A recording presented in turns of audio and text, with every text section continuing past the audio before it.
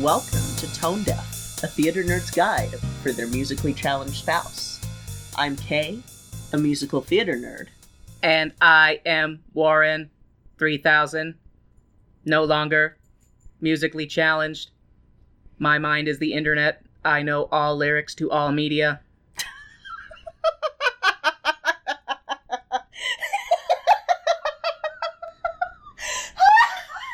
Human, female, stop laughing. What is it that you find humorous about my superiority? Oh my gosh. I wasn't sure how you were going to start this, but that is really well related to what this episode is about. This surprise Saturday release episode. Surprise. I think I need to recalibrate Warren real quick. Beep, boop, boop, beep, boop.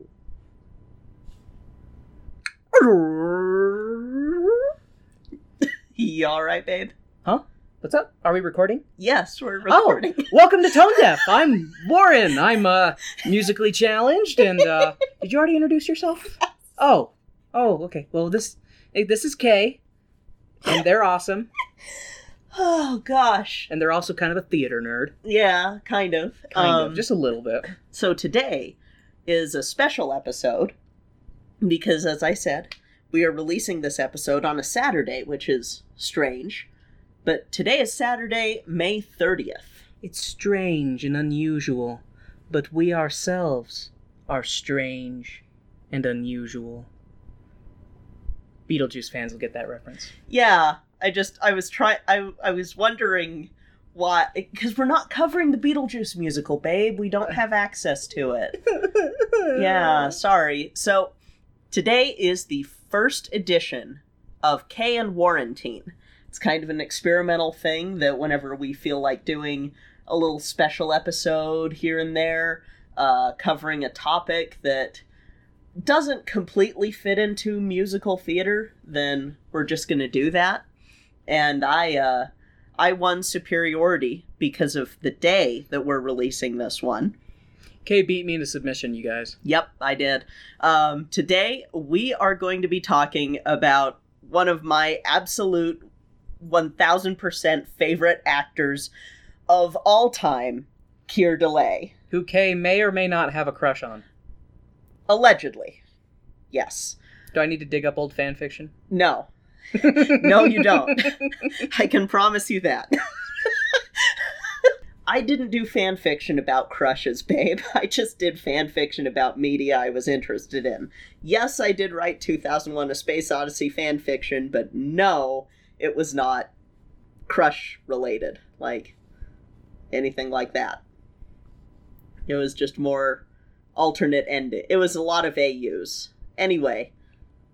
Moving right along. So this episode is going to be still related to theater because Keir Dullea is a actor that has done both stage and screen. But I wanted to celebrate his birthday today by doing this because I haven't been able to draw a comic for him in like years, and he's also like a really awesome freaking guy. He's a super awesome freaking guy. Oh my gosh, you guys, he's so cool. Like, even though my wife may or may not have a crush on this particular guy, I've met him exactly once, and just really freaking solid dude. And you missed the chance that we had a couple of years back to meet him because you were super sick. Yeah, I was sick. But we'll talk about that later. Ignore me! No! Oh my God, look at that. Oh my goodness, I'm gonna have to edit so much. It's almost like a whale noise. No! So, I'm gonna take you back to how I kind of got into his movies. So, I don't know when I picked up 2001: A Space Odyssey, the book, but I did. And I read it. And I was immediately just enthralled by it because it just spoke to everything that I liked, like AI, space travel, interdimensional aliens, prehistory, like all of that stuff just speaks to me. So I was very interested in it, but the ending confused the hell out of me. Of the book, not of the... Because I was just sort of like, wait, am I reading this right? Is he in a zoo? What? So spoilers! Well, you know, if you... There we go. People who haven't seen the movie yet, you've got a little bit of the explanation from the book. But I watched the movie because I was, like, confused a little bit about the book. And so I was like, well, maybe the movie will shed some light. And watching the movie, I got struck by Keir Dullea. And then I watched 2010 and was like, holy smokes, this dude is frigging amazing and talented, and also, yes, have a crush. It's okay. And so these are the days back when Blockbuster and Hollywood Video and Video Verns all still existed. And so I would go to rent DVDs, because DVDs were a thing at this point. Like, it was after they stopped bringing out VHSs, though. Video Verns did do a big VHS fire sale, and I remember that day, and I still have all those VHSs. But I because of the way that I am, I latch onto something, and I have to consume all media related to it. When Kay gets their teeth into something, they like a vampire drain it of all that is of it until nothing remains. You've been enjoying listening to Dracula, haven't you? I have been enjoying listening to Dracula. I'm currently listening to Dracula on Audible, and it is chef kiss. I'm very impressed with it. Anyway, this isn't about Dracula. But so I decided to look into shows he had been in, and I found stuff like David and Lisa, which was the first one that I saw of his outside of 2001 and 2010, and it... Y'all, that is one of my favorite movies of all time. I remember watching that with you and being very... Because that was the thing, too, is like, so... I need to preface this with, I like Keir. I genuinely like him. He's a fantastic dude. Before I met him, I did hate him just a little because of how much you liked him. I've got a bit of a jealous streak, you know. I can't help it. But and I had seen 2001: Space Odyssey previously, before you and I ever met. Yeah. And then after I met you, we watched some of the other movies that he was in. And David and Lisa was one that really kind of, I want to say, punched me in the brain a little bit, because it kind of forced me to be like, it was like, she likes him more than what you're worried about. Like, he is a talented individual. Yeah. He is a good, like it was kind of like, okay, you know, not just a good-looking guy that your girlfriend has a thing for. Like, he is a good actor. Yeah. And David and Lisa was really good. Yeah, like, that's one of those that I think probably deserves a remaster and a re-release. There is... I would not mind a remaster and re-release. There is a reboot of it, but I've never seen it. And David and Lisa is based on a play, I believe. So oh yeah, I remember you telling me that. Someday. After COVID's over, maybe some theater will put it on. They can turn it into a musical, and then we'll review it. Yes. No, you could do that. They could do a whole song about the murder clock. I love the Murder Clock. That was a movie that spoke to me on so many levels when I saw it. So that was the third Keir movie that I had ever seen. And all of these movies you can get access to. Either you can get them on Amazon or eBay. eBay was how I got a lot of my DVDs for a while, because they were just not... Yeah. They weren't on Amazon. They weren't anywhere yet. It was not the age of instant gratification yet. Yeah. And, like, that one, David and Lisa is probably one of the best portrayals of mental illness and the different types of mental illness, especially for the 60s. Like, it's one of the best ones I've seen. It is for its time absolutely I don't want to say necessarily groundbreaking, but for its time, it is absolutely revolutionary in the way that it portrays that. Yeah. It's not just everybody with a mental illness is, a wacko serial killer, your nut job. It's like they were the first ones to be like, well, these are people. These are people with problems. And they're treated with humanity in it. And being a mentally ill person, and both of us, it very much was like wow, this isn't like One Flew Over the Cuckoo's Nest, or this isn't, I'm trying to think of other examples. There's no dipping them in ice baths and electroshocking. Yeah, it's very, because it was... No lobotomies?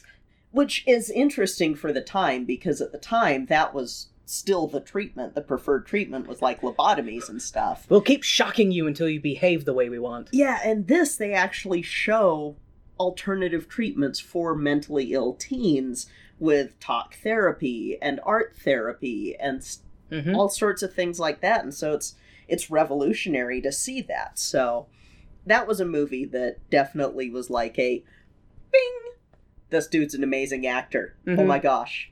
And it's so funny because he has the same curse that Kay and I have with like the perpetual young face. Yes. Because I love, what was it? Well, because 2001 came out in 68. 68, thank you. I knew it was late 60s. And then 2010 came out 20 years later? Yeah, it was in the 80s that 2010 came out. And I remember we saw a thing with Keir, and he was talking about how he contacted the director, I know you might think that I've aged a lot in 20 years, but you might be surprised.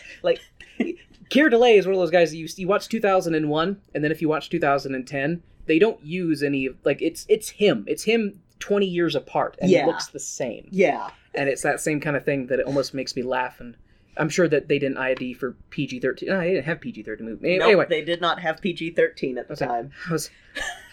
Keir, how old were you when you stopped getting ID'd for rated R movies?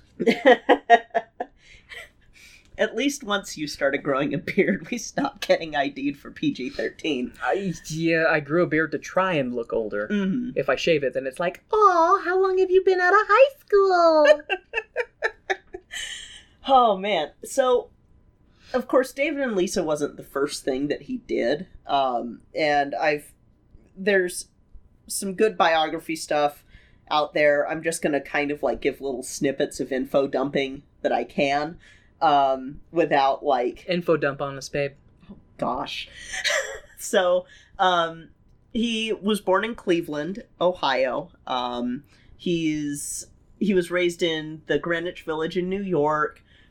He's a graduate of George School, which is in Pennsylvania, and he went to both Rutgers and San Francisco State, and then went into theater. So he went theater first, then screen. So theater first, then screen, because this is the 50s, about 50s. So TV would be just now a burgeoning thing, which, oh my gosh, I want to do a Kay and Warrantine that's a history of TV. Anyway, after your next one, that might be it. Kay did a happy little nerd dance, and it kind of reminded me of a penguin. Oh, it was really cute. So, he ended up in New York after doing a lot of regional theater and summer stock, which summer stock still exists. Is that like Woodstock, but every year? I'm just kidding. I'm not that dumb. I'm trying to think of places that you would think of as summer stock. Tuacahn kind of is. Summer stock just sounds like something that runs for the summer and then ends. Basically, yeah. Tuacahn kind of is, because they're an outdoor amphitheater, and when you go down to perform at Tuacahn, you basically live there. You live on site? Yeah, you live on site, and there's one that a lot of folks here in Utah go to that's up in Jackson Hole, Wyoming, that they do summer stock up there.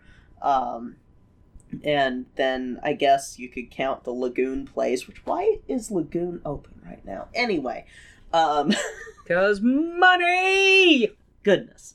Anyway, so he goes to New York after doing summer stock and makes a debut in New York in Sticks and Bones. By the way, he's going to be on Broadway during this run of things. I'm working up to him going to Broadway, basically. Sticks and stones may break my bones, but I was already dead because those are my bones. You told me that I can't curse, so I'm relegated to the realm of just bad, stupid jokes. At least it's not like when we did Black History Month, where we were covering heavy topics and you couldn't curse. Like I said, that's why you gave me the screaming pillow. Yes. So you don't need a screaming pillow for this one, because it's all good. So he was also in he was on TV in Naked City and Route 66 and Checkmate. About Route 69. Warren? Sorry. Are we still on parole? Oh, we're still on parole. Son of a... Warren. So, he's done other stage stuff at this point, like in the late 50s, early 60s, but then he gets his film debut in Hoodlum Priest in 1961, which you and I also watched. Oh, we did? Yes, we watched that one. It's the one with Keir as the youth that ends up getting gassed at the end of it. And it's all about the priest that's talking to these kids that are in prison and stuff. And I don't think I remember that one. No worries. I've made you watch a lot of them. It may... depending on when you had us watch it, it may have also been at one of those periods where, like, you and I were only seeing each other on, like, the weekends. I think that was it. So there was usually, like, copious amounts of wine involved with those evenings. Yes. And so it could be relegated to one of those memories. Because I do remember the cowboy one as well. Because he was naked in that one. And I was like, oh, I know why you like this one. Oh, Lord. Oh, Lord. We're getting to that one. Those ones. Sorry. Please continue, Kay. So he was in Hoodlum Priest with Don Murray, who you won't remember him in anything except for Hoodlum Priest. So I can't do any real connections of synapses there. Curse of the Witch. Curse of the Witch. And he's still pretty young at this time. He's like 25 doing that one, playing a teen. And then he could do it. Yep. Yes, he could. And in fact, that leads us to his second film, which is David and Lisa, which is the one that I was gushing about earlier as my third Keir film that I had seen. So, he actually won the Golden Globe for Most Promising Male Newcomer with that one. Nice. And I'm like, yes. Needs more awards for that one, but yes. Yes. I think it'd be fair to say he just needs more awards. He does need more awards. Keir Dullea for a Tony. Please. Take them all. Even set design. I think I remember when I was, I might have been 20 when I was 20, 21, so right around the time that I met you, I had read a thing that talked about that he did do carpentry as well. So it's like, yeah, dude's friggin' awesome. You made a joke about that when we watched the next one. Yes. Okay, I couldn't remember if I had... Okay, so I am remembering things correctly. Synapses are connecting it. Woo! So, he was in Thin Red Line, which you haven't seen yet. And this was the 1964 version. There is a remake of Thin Red Line. I remember the commercials from when the remake was advertising for theaters. Yeah, and he was in that one. That's one that we'll need to watch together at some point. Is that about Vietnam? No, Guadalcanal, which I think is World War II. And, Anyway. Then after that, and that was in 64, so in 65 he does Bunny Lake is Missing, which have seen. We have seen. Another good... That one was really good, too, and it had such a twist at the end. Yeah. Because you don't expect it at all. And so it was very much one of those, like, what a twist! And that one, Keir has some great stories about Otto Preminger as director, and yeah, that like he was. I tried to remember the line that Keir says. I remember that Otto said. I remember if you want me to do it. Yeah, because I think it was Phoenix Comic Con. Yes, so when Kay and I first met Keir Delay. Well, when you first met Keir. When you first met. I met him before I met you.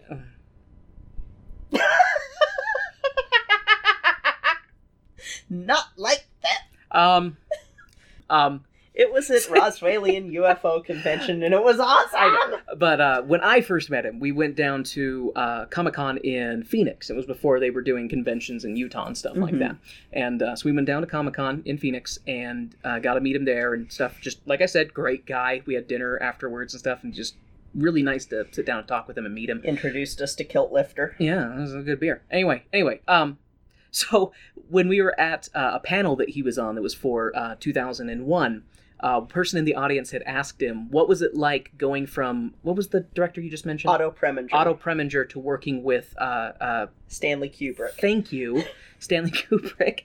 And he had said that it was like going from hell to heaven. And he talked, because, he talked about with Otto Preminger, he was always yelling at the actors and he would like throw stuff at them and stuff like that. And one of the actors on stage, I don't remember specifically who, was telling Otto that he needed to apologize because he was just being way too rude and aggressive. And he said, "Fine, I apologize, but you have no talent." And the way that Keir said it, told the story, was way better because of course he was there, so he can tell it better. I'm just going off of memory. Oh, like decade-old memories. Wow. Okay. Anyway, but yeah, and that was just so funny. Yeah, it was. Oh man, it was crazy. But yeah, Bunny Lake is Missing is one that is a rough watch. Well, I don't know. It can be. Okay, so for those who might be interested, Bunny Lake is Missing. The elevator pitch for it is that this brother and sister who are living in England, and the sister has a daughter, and they just barely kind of moved to England. They're getting settled in their new flat, and the daughter goes missing. And the whole movie is about trying to find her. And Keir Dullea character is really great in it, and just very much like, we will find her, and that is just very. And then there's this reveal later on. And it just kind of inverts the whole show, and it just is. I did not expect it at all. Yeah, and it was very like, ooh. I swear that they kind of remade that with that movie that takes place on a plane flight where a woman's son goes missing. Was that Red Eye? No, Red Eye's different. Red Eye has Frankenpen. I know what you're talking about though. Yeah. It's like it's some movie where it's okay. I got you. Like the woman has her child. Okay, I know what you're talking about. The child's missing, and then they're like, "We checked the manifest. You came on board by yourself." And someone's trying to take my child. Yeah, I get strong Bunny Lake is Missing vibes from that one. And art imitates itself. And so it's very possible that it was influenced by that. I almost did the thing that person that you were talking about said with all stories have been. So slight. Can I tell this story? Yes, you can. Just change names. Well, I won't. I will say. So before Kay was working with me when I was working at this place, we were talking. It was an open floor environment, data processing, and we were just kind of talking about movies and books and just stories in general, and we were talking about stories that are similar, and then it kind of broke down to, there's only like 6 stories kind of thing, and everything kind of comes from those and expands. And a coworker pipes up and she goes, "Yeah, and they're all in the Bible."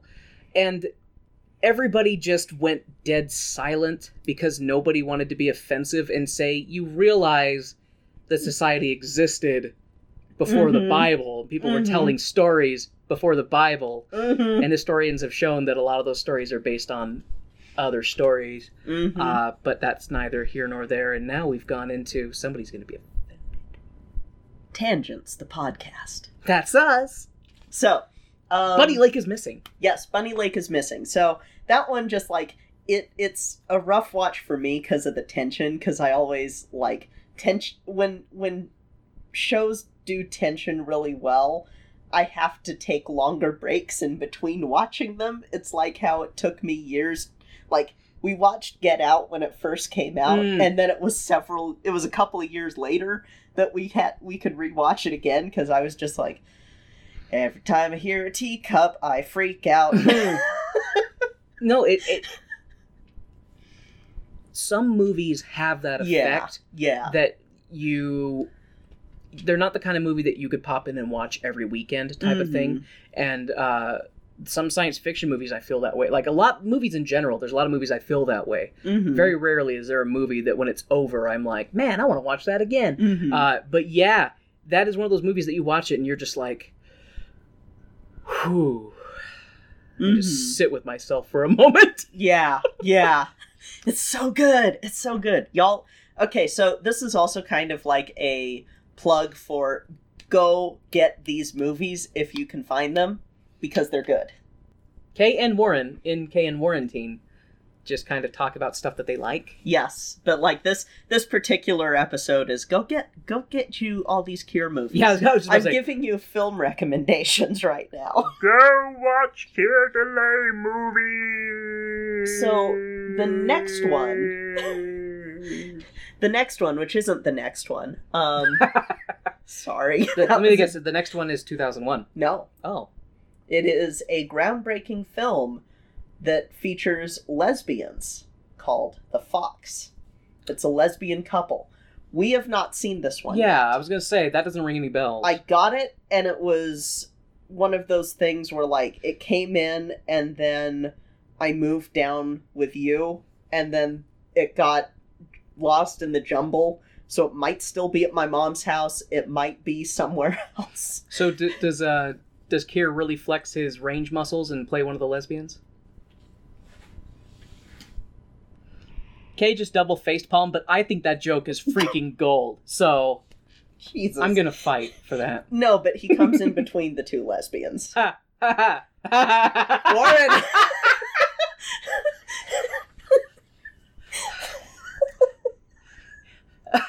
I can't not laugh at a setup like that. You know me. I didn't mean it that way. You're married to me. You know what to expect. So, he comes between the two lesbians. Yeah. And God, so kind of like a fox in a hen house. That's why it's called The Fox. Ah. Yep. So really he comes between a bisexual and a lesbian. Yeah. Yeah, but we didn't exist until later, so. I mean, you still don't, because you're married to me, so you're obviously heterosexual. And I sometimes wear dresses, so I'm obviously not non-binary. Good lord. Anyway. So we then go from 1967 to 1968 with 2001: A Space Odyssey.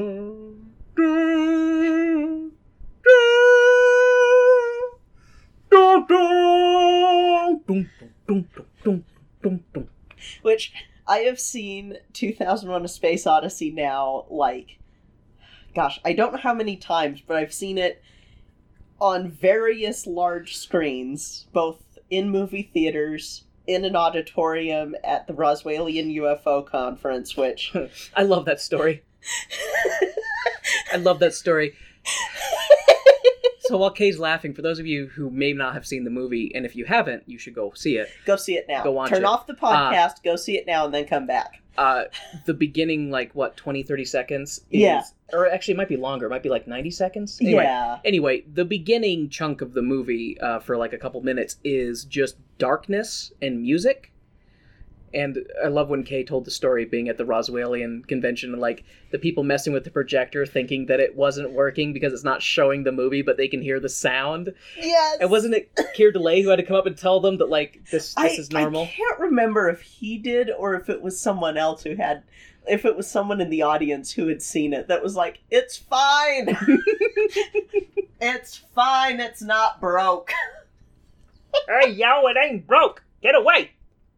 But that was Okay, I am gonna tell the Roswellian story before we move on to the next set of stories, because that was just so fun. So it was July.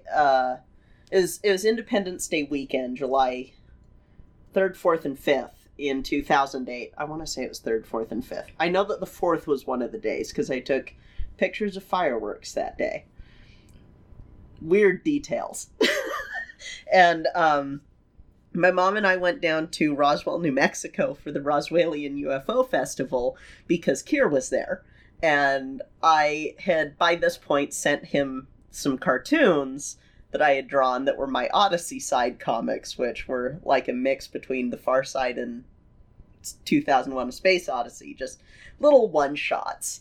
And I was just sort of like, I was so nervous, y'all. Yeah. I was so nervous. I can imagine. And we go to the convention, and it's just in this small building. Like, it's not a very big convention, and so I had a friend who teased me about it too, because I am black and I am a nerd. I am a blurred. And it was just sort of like, oh, that's your white side showing. You're going to a science fiction convention? Going to a science fiction convention. And me being the way that I am, I was like, oh, hell no, I'm going to prove to you that it's not the white side. And I took a picture of every single black person there. And he even said, like, oh, you need to take a picture. Like, if you can prove to me that there are 5 black people at this convention that are not guests, then I'll concede. I took 8. Is that where you stopped, or was that because there were only 8? So anyway, it's Roswell, New Mexico. No, I mean, that's perfectly fair. That's perfectly fair. So I'm amazed that the black people in New Mexico didn't just melt being in New Mexico, like, or burst into flames. We're chocolate, but we're candy coated, so we don't melt. I've heard you talk about sunburn stories, so... We burn, we don't melt. I'm glad they didn't turn into charcoal. Yeah. Anyway. So... Sorry. You're fine. So, we go to this convention, and it starts off with watching 2001. And I was just so nervous the whole time, because he's in the room. Keir Dullea is in the room, and I'm sitting here like, oh my gosh, he's over there. This amazing actor is over there. And so,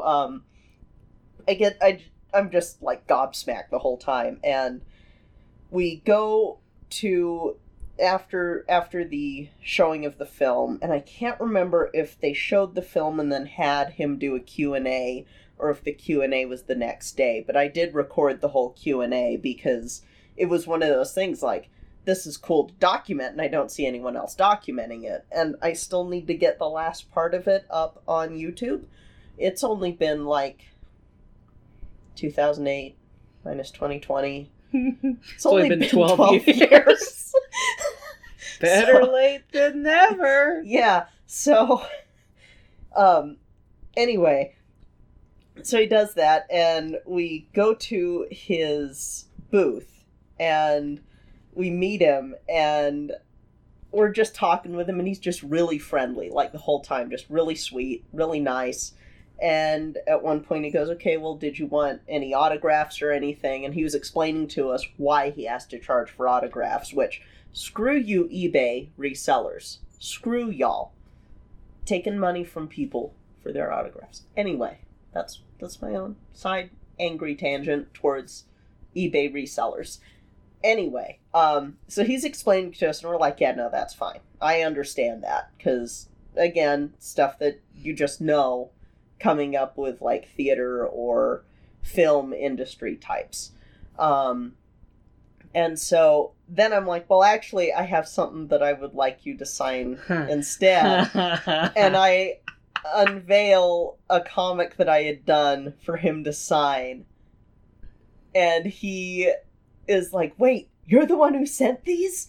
And so he is talking to his assistant at the table about that, and then he calls Maya, his wife, who is awesome and deserves an episode all her own, too, because she's amazing as well, and an amazing actress, and I'm so sad that you didn't get to go see her.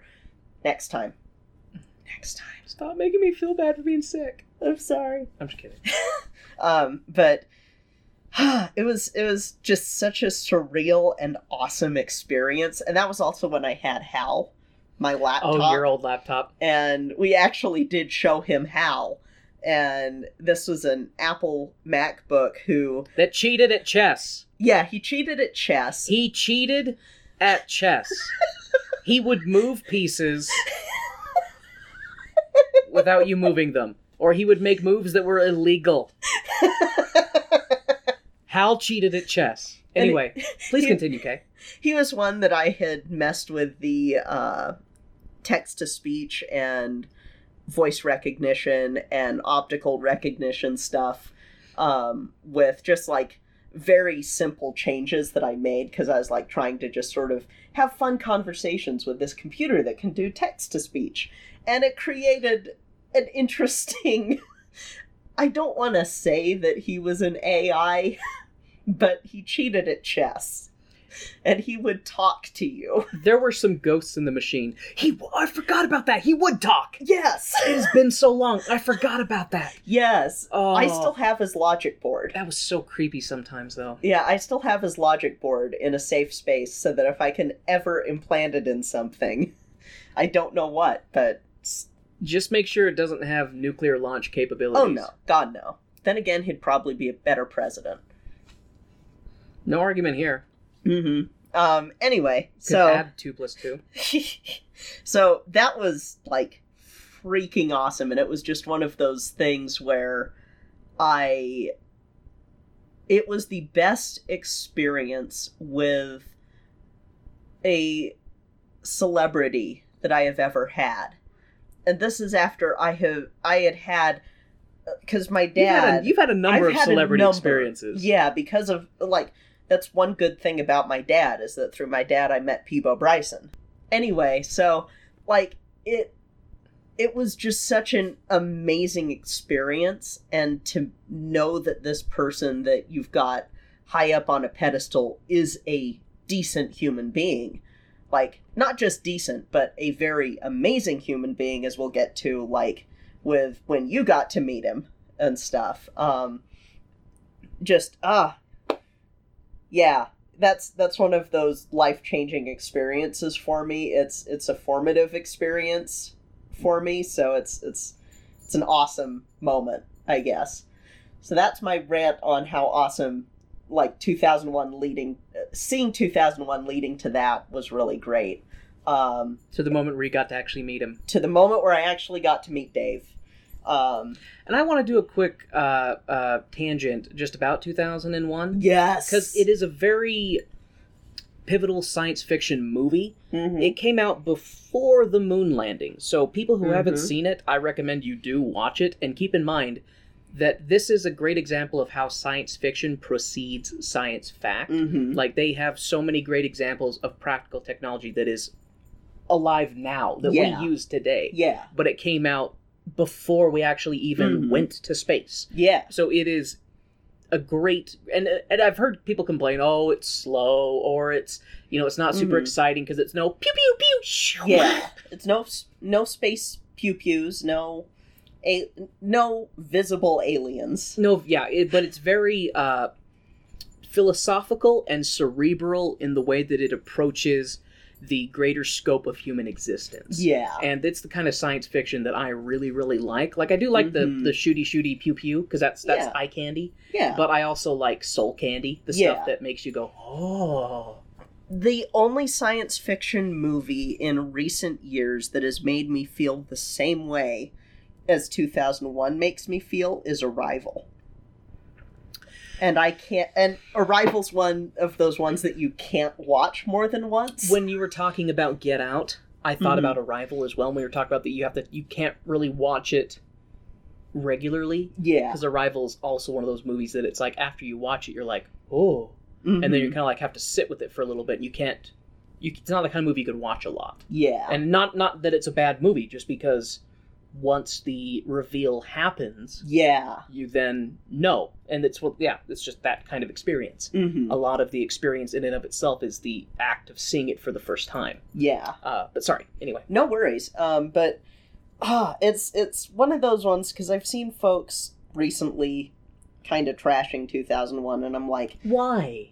Because it's slow and it's quote unquote overrated, and it's not exactly overrated. It's like I talked to you about during Black History Month, where you have to take things in the context, and I've brought it up in other episodes too, but you have to take things in the context of when they were made.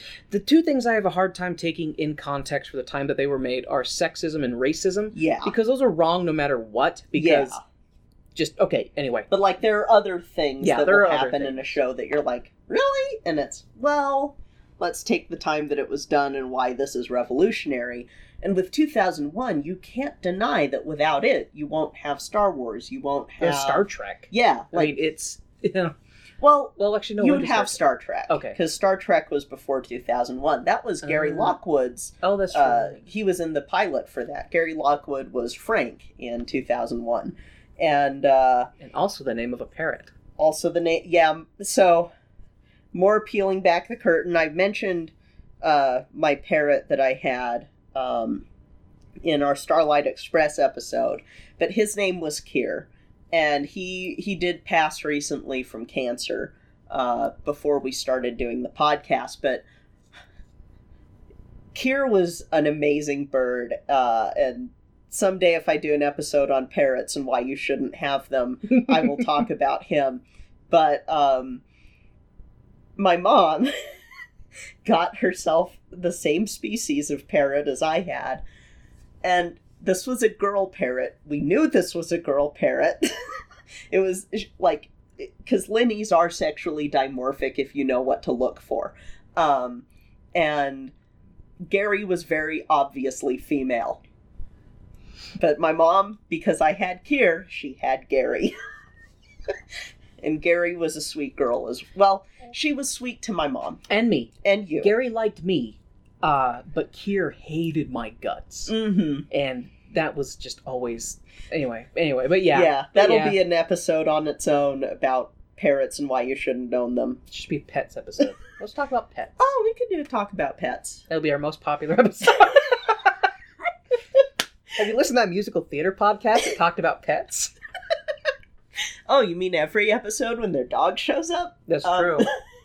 So, 2001 A Space Odyssey is like groundbreaking. So, God, I remember when I went up to the University of Utah with you, because one of your old film professors was playing that, and we got invited up to see it, and we didn't have to pay anything, so it was cool. Just kind of got to sit in on his class and watch it in the auditorium. Mm-hmm. And I remember being in... It's an auditorium, so I'm kind of like in the middle, and some people sitting up front. I remember after it plays, and the teacher comes out, and he's asking his students, oh, what'd you think? Mm-hmm. And some frat bro... It was just like, it's boring, it's slow, and it took everything I had to not just yell at this guy and be like, do you not understand? Like, what? The kids these days, Kay, don't appreciate good stuff. Oh, man. With their cell pods and their iBuds. Good Lord. Anyway, so now we're going to backtrack a little bit, because Kier wasn't just doing, like, films in the 60s. He did make his Broadway premiere in 1967. So, Broadway! The thing that we cover! Oh, that's right! I mean, we cover theater of all scopes, because a lot of our shows haven't ever made it to Broadway that we talk about, but... He was in Dr. Cook's Garden, and co-starred with Burl Ives, which... Oh, what will you remember with Burl Ives? The name is drawing a blank sheet of paper in my brain. Silver and gold, and gold. No way. The Rankin Bass? Yes, he was the Rankin Bass dude. Was he the miner? Is that what he was? The snowman. Oh. I thought Silver and Gold was sung by... No, the snowman also sings it. Okay. But he was in that. That's where you'd know Burl Ives from. Pretty sure. And then That's okay. No worries. Yeah, he was the snowman. I had to look it up real quick to make sure that I wasn't just completely losing it. But then he was in 1969, I believe, or the play that became a movie that has a song. This is my connection to musical theater. That has a song written by the Schwartz. Ooh. He was in Butterflies Are Free. I have heard you talk about that. Yes. So he plays this blind man who is trying to get away from his overbearing mom. And he was in that with Blythe Danner. A tale as old as time. He was in Butterflies Are Free with Blythe Danner, and that was something that John Lithgow was on TV with Blythe Danner in an interview, and my mom showed us that. Because, I remember that. Yeah, because Keir and Blythe were in Butterflies Are Free, and Keir actually recorded the song Butterflies Are Free on an album that was released 1972. Which yes. You had. Which I have, yes. I do have that album, as well as some of the singles that came out with it, because they would do promotional singles with albums. And I got the album before it got released on iTunes. Because I got it on eBay. Super nerd. Super nerd. I guess be super fan. And I not only was able to play it, but like I not only like had a means to play it, but I had a means to play it well, because I have a very nice record player at home. I have a couple, including one with a stereo system. That's good really old analog media. It sounds delightful. It sounds wonderful. I love the sound of record players. I mean, yeah, but I'm tone deaf. And the sound when you put the needle down and you kind of hear that scratchiness a little bit, because that's the dust that's in there. And yeah, I love the sound. I don't love the sound of when you try to play a 33 on a 78 RPM. That's not a good sound. Or the sound when you forget to put a spacer in for one of your singles. I can't remember what the spacer's called because it's escaping me right now. But then you hear this warped sound because the record has room to move as it's spinning around. Anyway, this has been our edition of Record Talk. So, Record Talk, a topic that Warren does not know anything about. Yeah, I was watching your eyes just glaze over, and I was like, I better stop.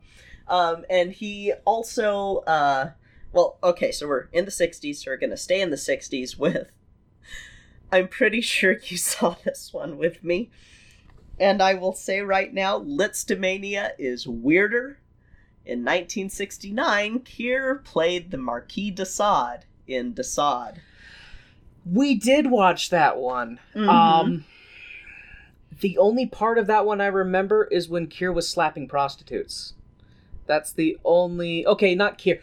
Marquis de Sade was slapping prostitutes. That's the only part of that show that I remember. Yeah, it's I still would say you can watch it. It's a very like his acting is his acting is great. Like nothing against him. Anything he is in, his acting is amazing. Good actors can be in bad movies. Yeah. Nobody said that they couldn't. And that one was the one that my friend Sue and I bonded over. Sue was the one who I got Keir to sign some socks for. I thought that's what you were going to talk about at the Roswell. I forgot to mention that I also had him sign a pair of socks for my friend Sue. May she rest in peace. He said it was the weirdest thing he's ever been asked to sign. Yes. I don't know if that's changed. It probably has. I don't know. People are weird. See, and then it just comes into, like, now I almost want to be that person who is the one that sticks out in a celebrity's mind. Oh, yeah, this person asked me to sign a jar of pickles. Like, Weber. You told me I can't curse, and then you mentioned that name. I'm just saying. That could be how you get back at him for Starlight Express and Love Never Dies. You know what? I'll ask...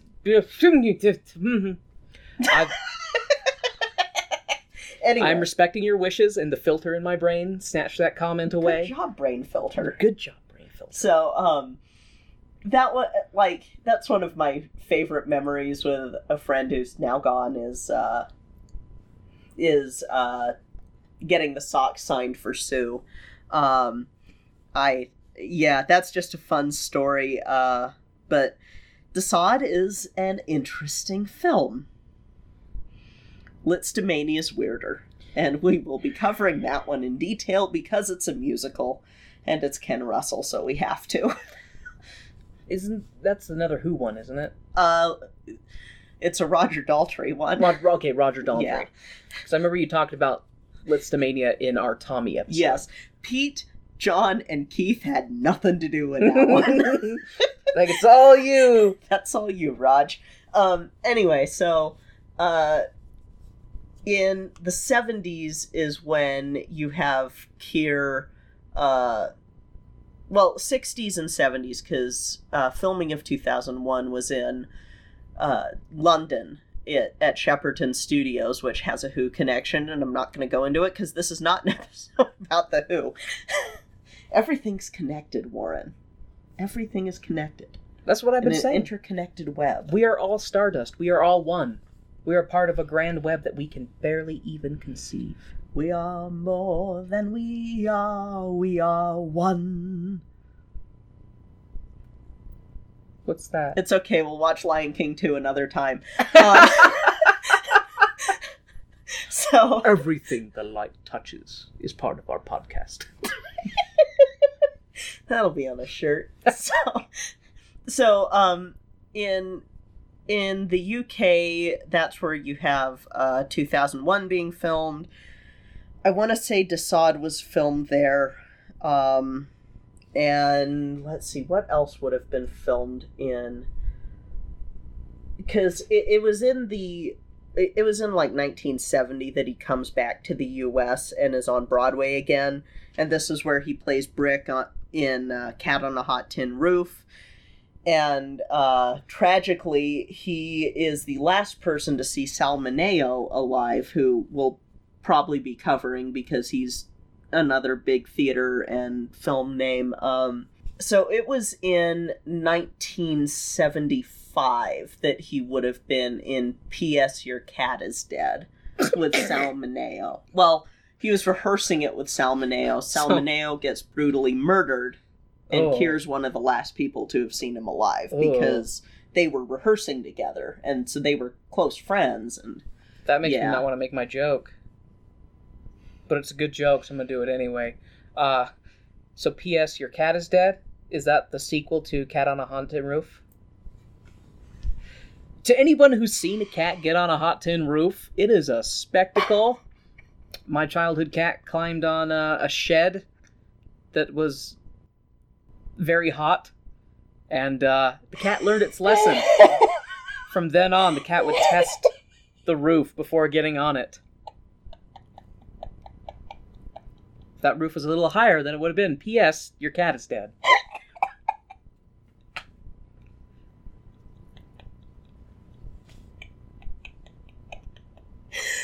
Ow. I love making you laugh. Just so you know, I've just added Cat on a Hot Tin Roof to the list of not musicals that we're going to be covering. Fair. So it would have been in the 70s that he comes back to the U.S. But then during that time, he's in... I skipped Madam X. God damn it. God damn it, Kay, you swore! I did. So is Madam X Malcolm X's mom?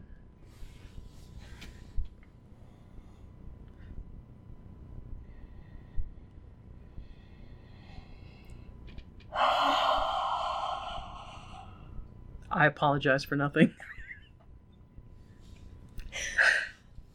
I'm sorry, Kate. Please continue. I will try to keep my interruptions to a minimum. So, Madam X is, I'm debating how much I tell you about it, but it's, I don't know, it's kind of a courtroom drama a little bit, like, okay. Rich lady, single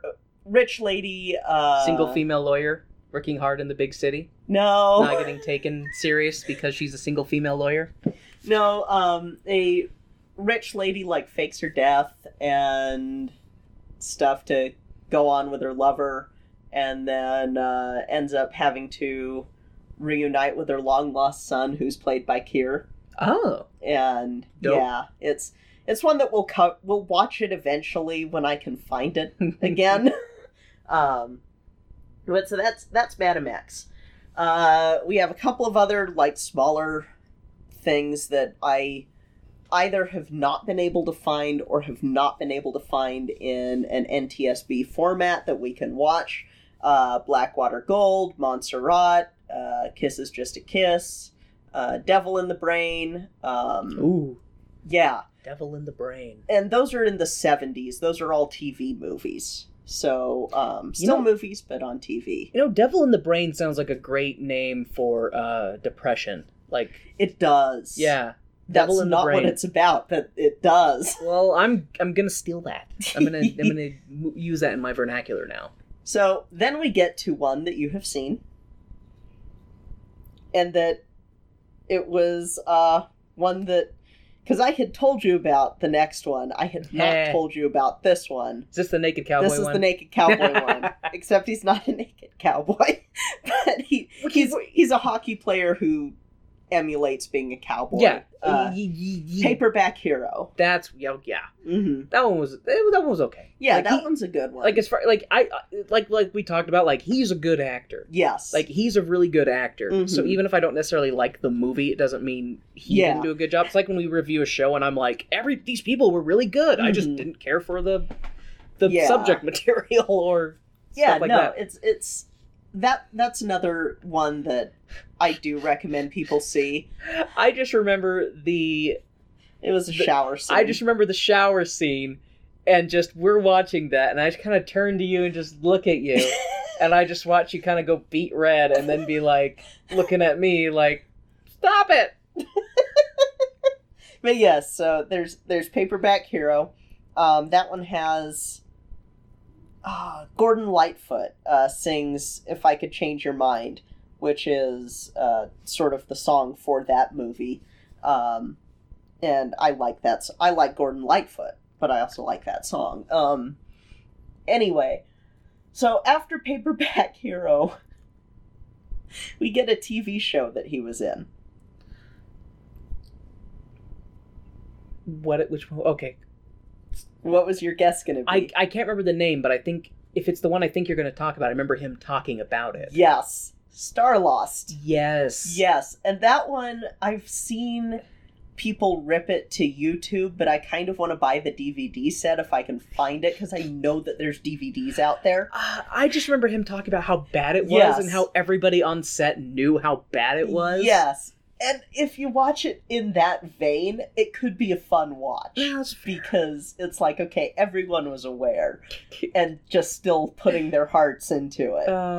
And the imagery that I have been able to see from that one is so wild, and I love it. Wasn't the premise that they were, like, all on this space station that had all these different rooms? Yeah, and, like Arcs, basically. Yeah.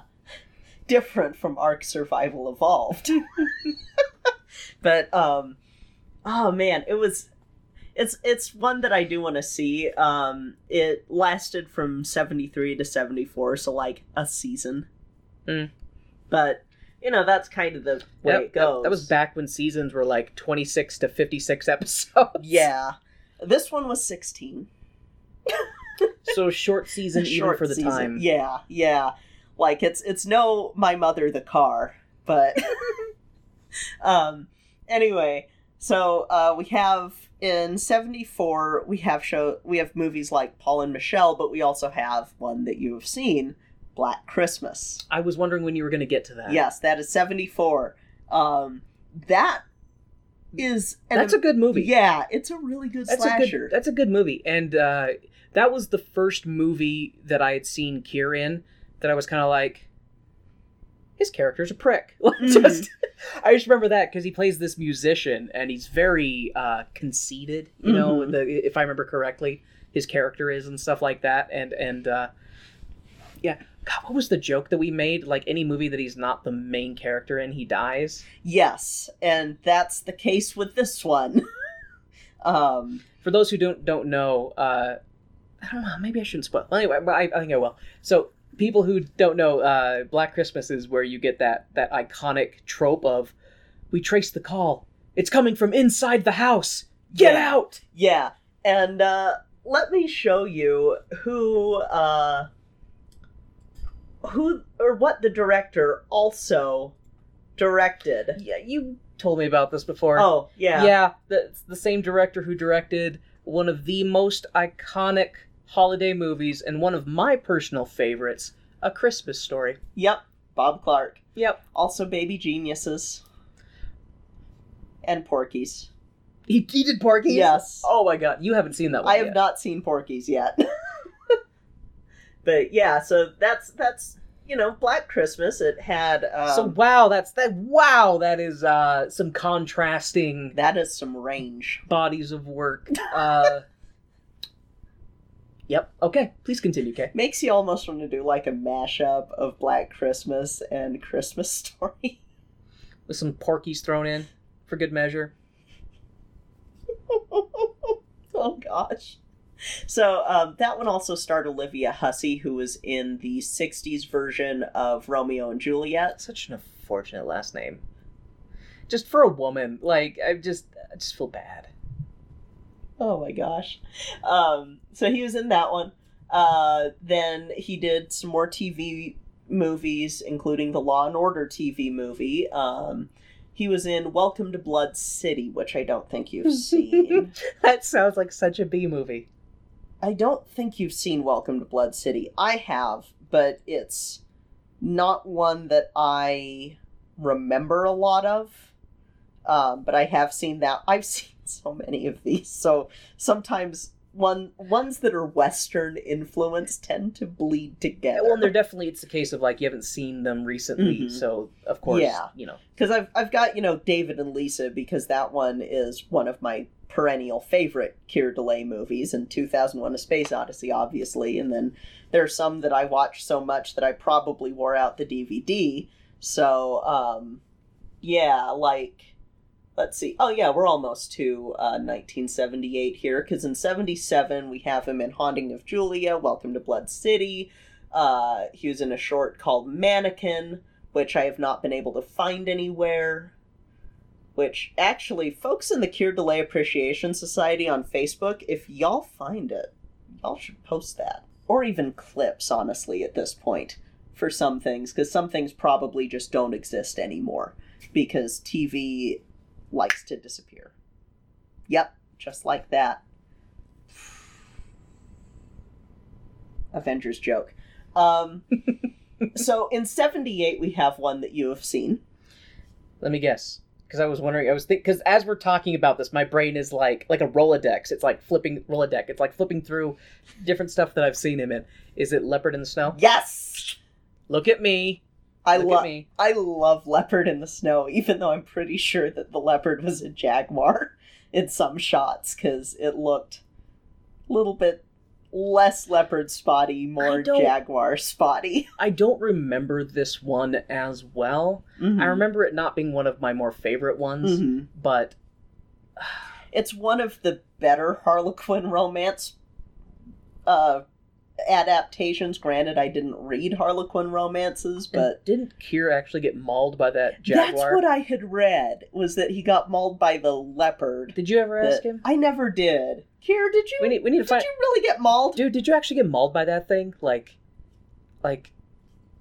Damn, bro. Yeah, like... Because I remember seeing that, and because I saw things from, oh, he got mauled, to, oh, it jumped at him and tore his coat. Not sure which is true, if either. But, yeah, that one I enjoy. It's, because I'm not a huge romance movie person, and that one was one that I was like, well, it's a better one, because it's not 5 minutes of face sucking and I have to listen to face sucking happening on camera.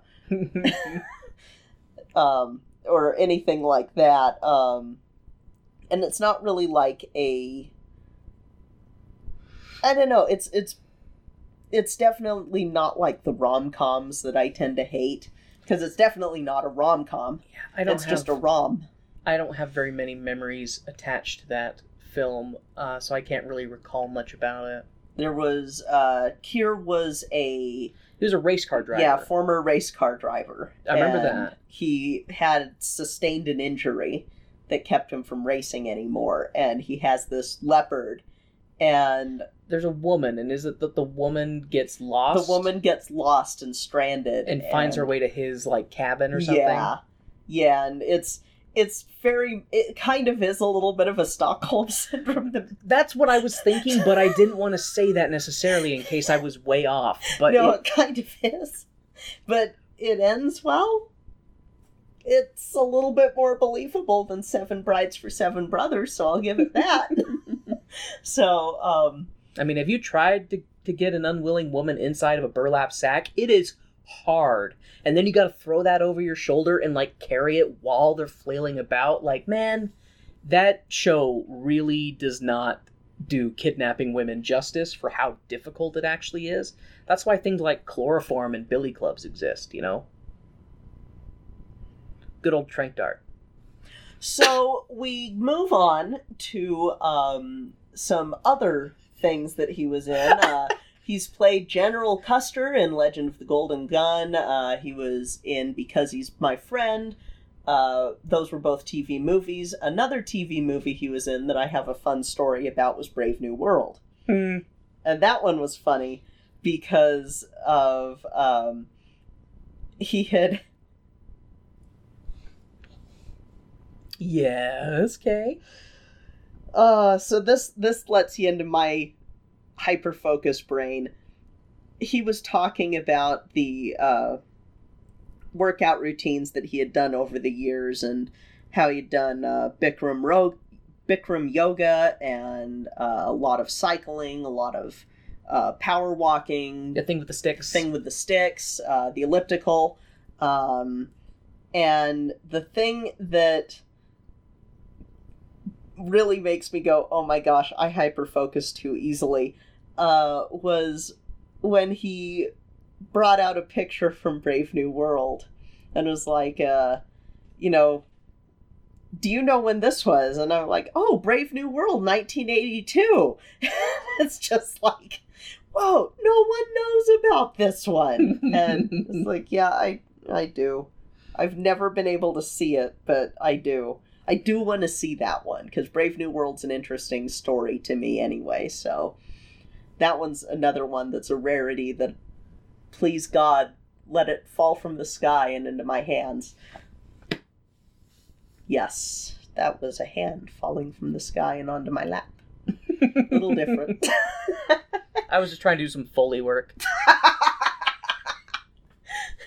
So we have a lot of TV movies and lesser-known movies in the 80s, going up until 1984, when he is in two movies that you have seen.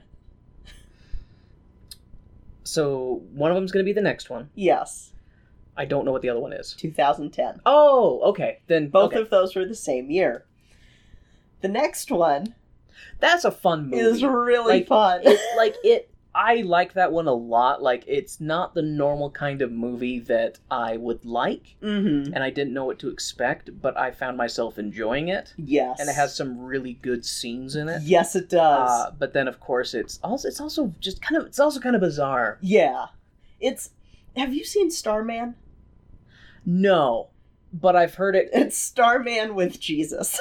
Yeah, Starman is Jeff Bridges, right? Yes. He's in that one. Yeah, because I remember you talking about Starman in its similarities to this, to the next one.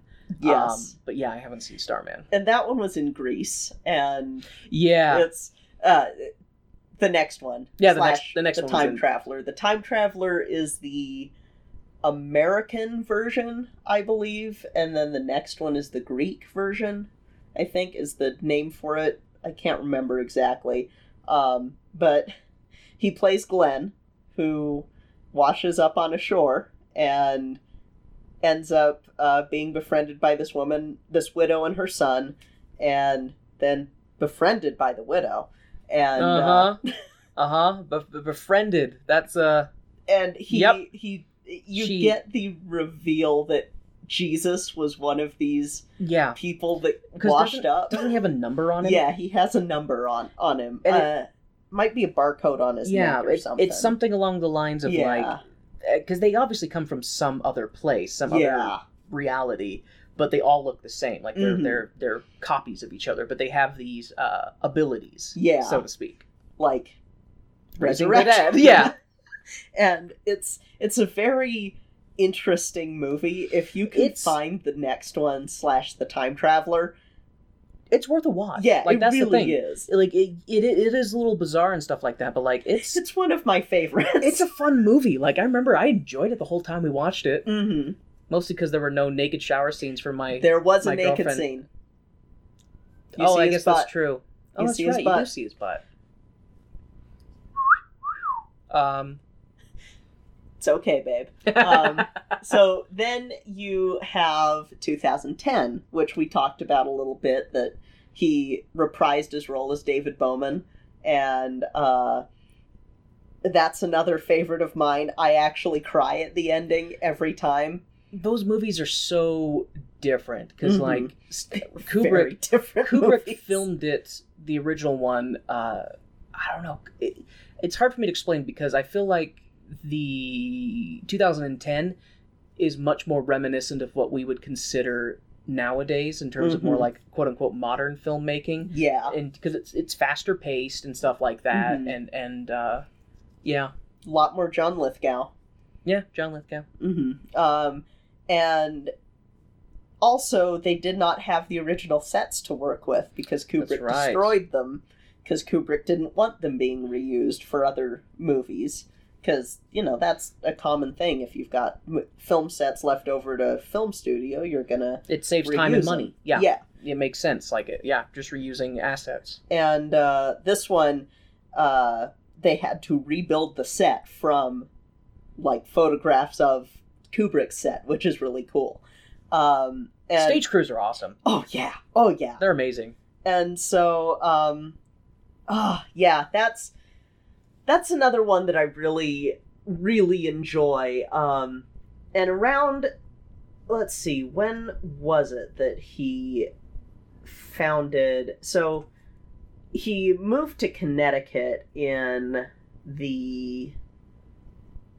I want to say the 70s or 80s, and he co-founded the Theater Artists Workshop of Westport with his then wife at the time, Susie Fuller, in 1983.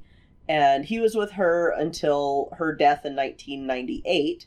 And we'll talk a little bit about Keir in the 90s, because Keir did stuff in the 90s.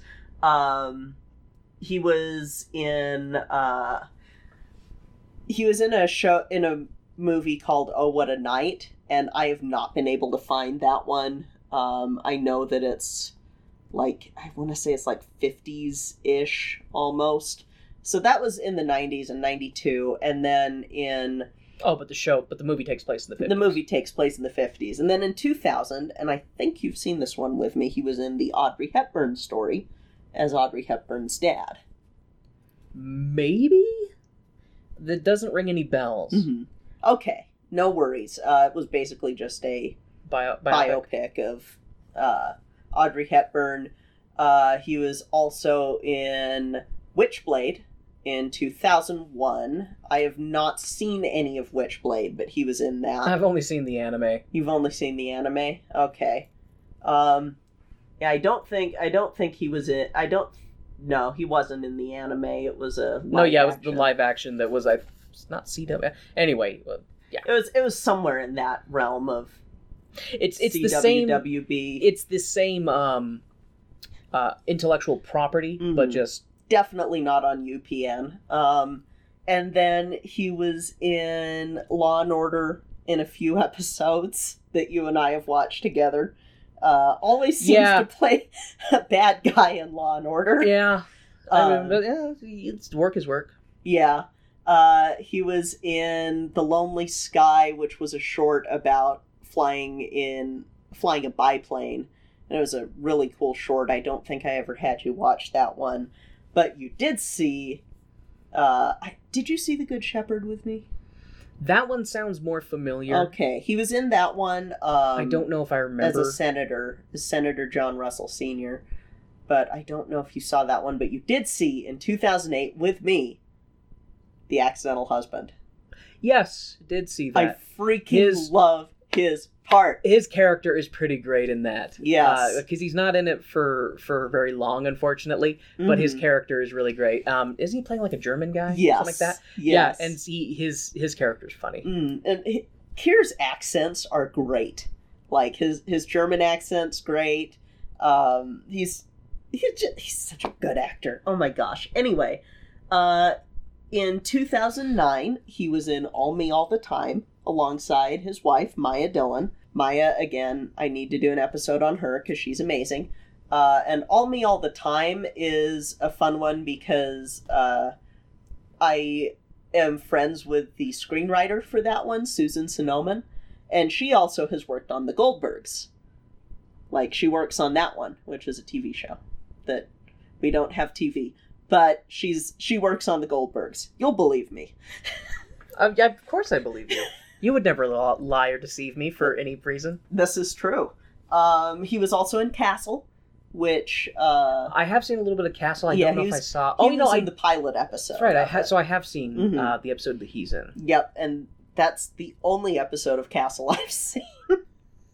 Honestly,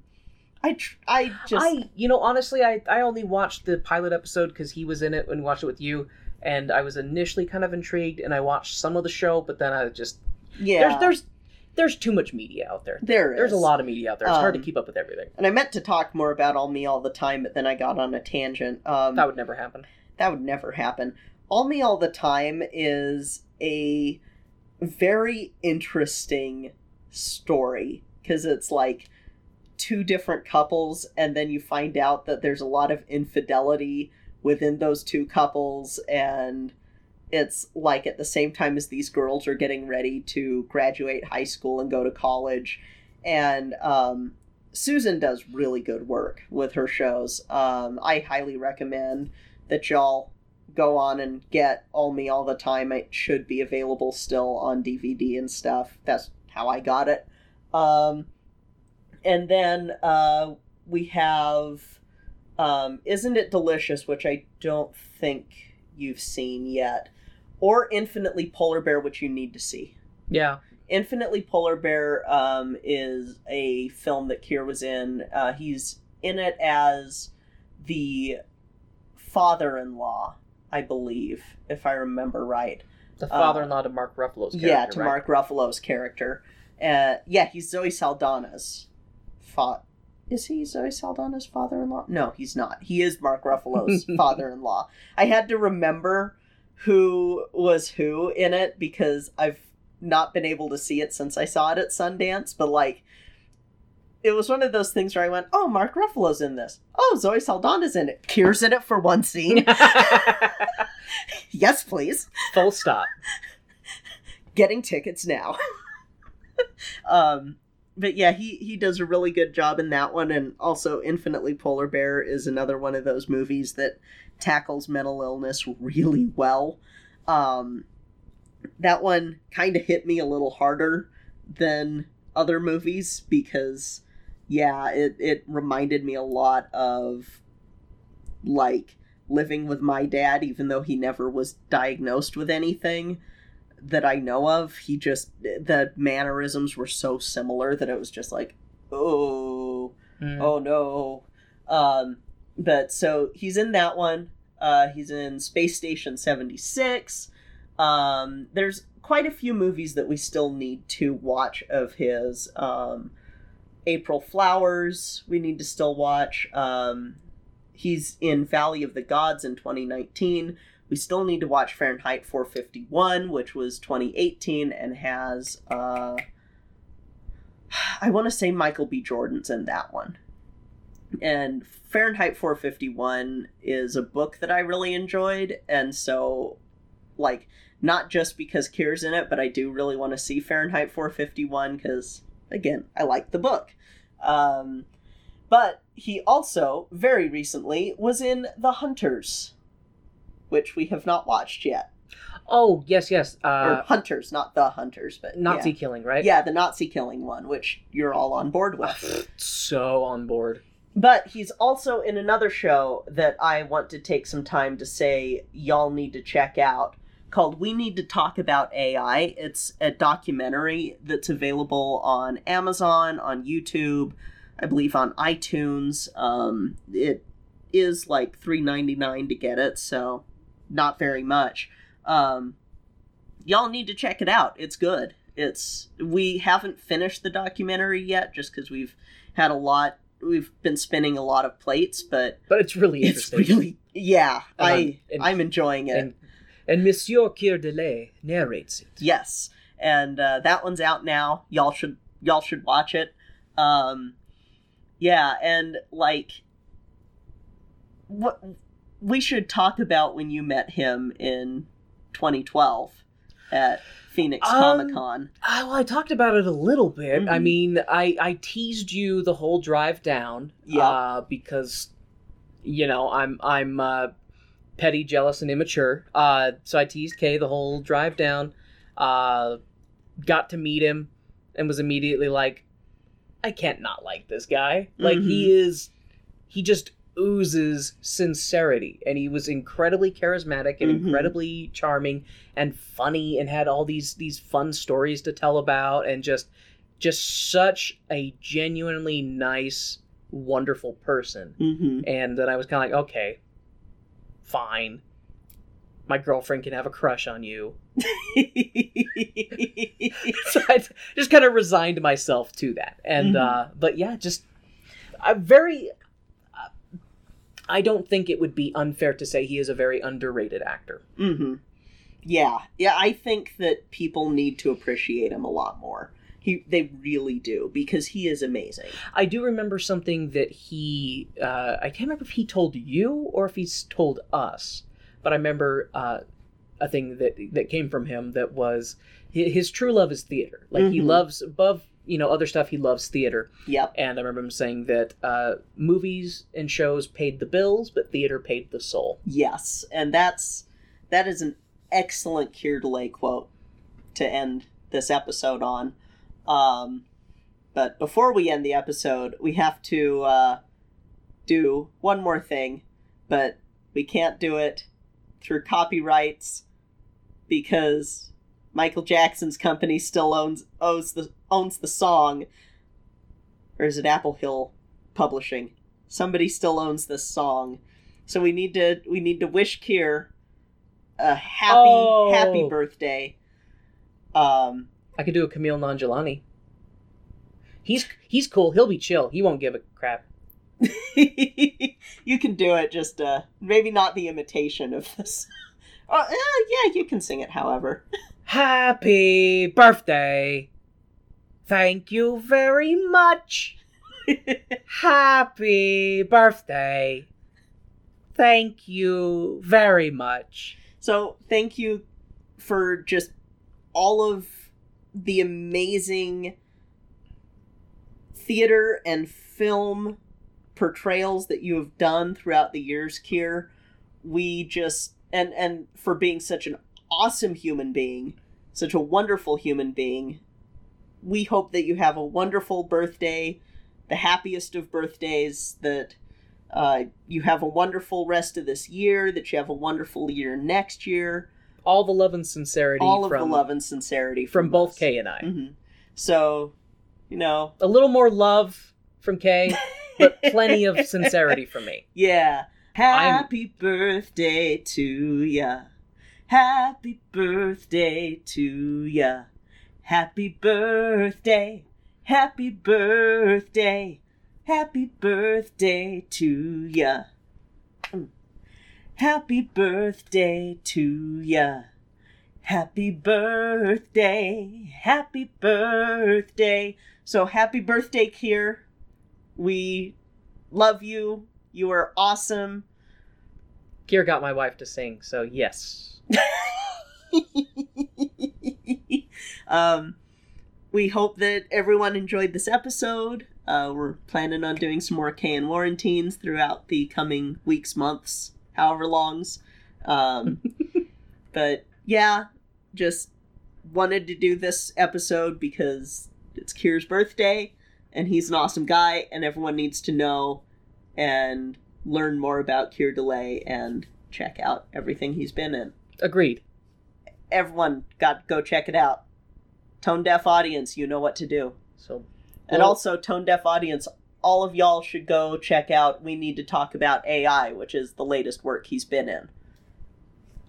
and raise a glass and have a toast to Keir Dullea and blow those candles out and make a wish. Yep. That'll be it for tonight. I'm Kay. I'm Warren. And this has been Tone Deaf.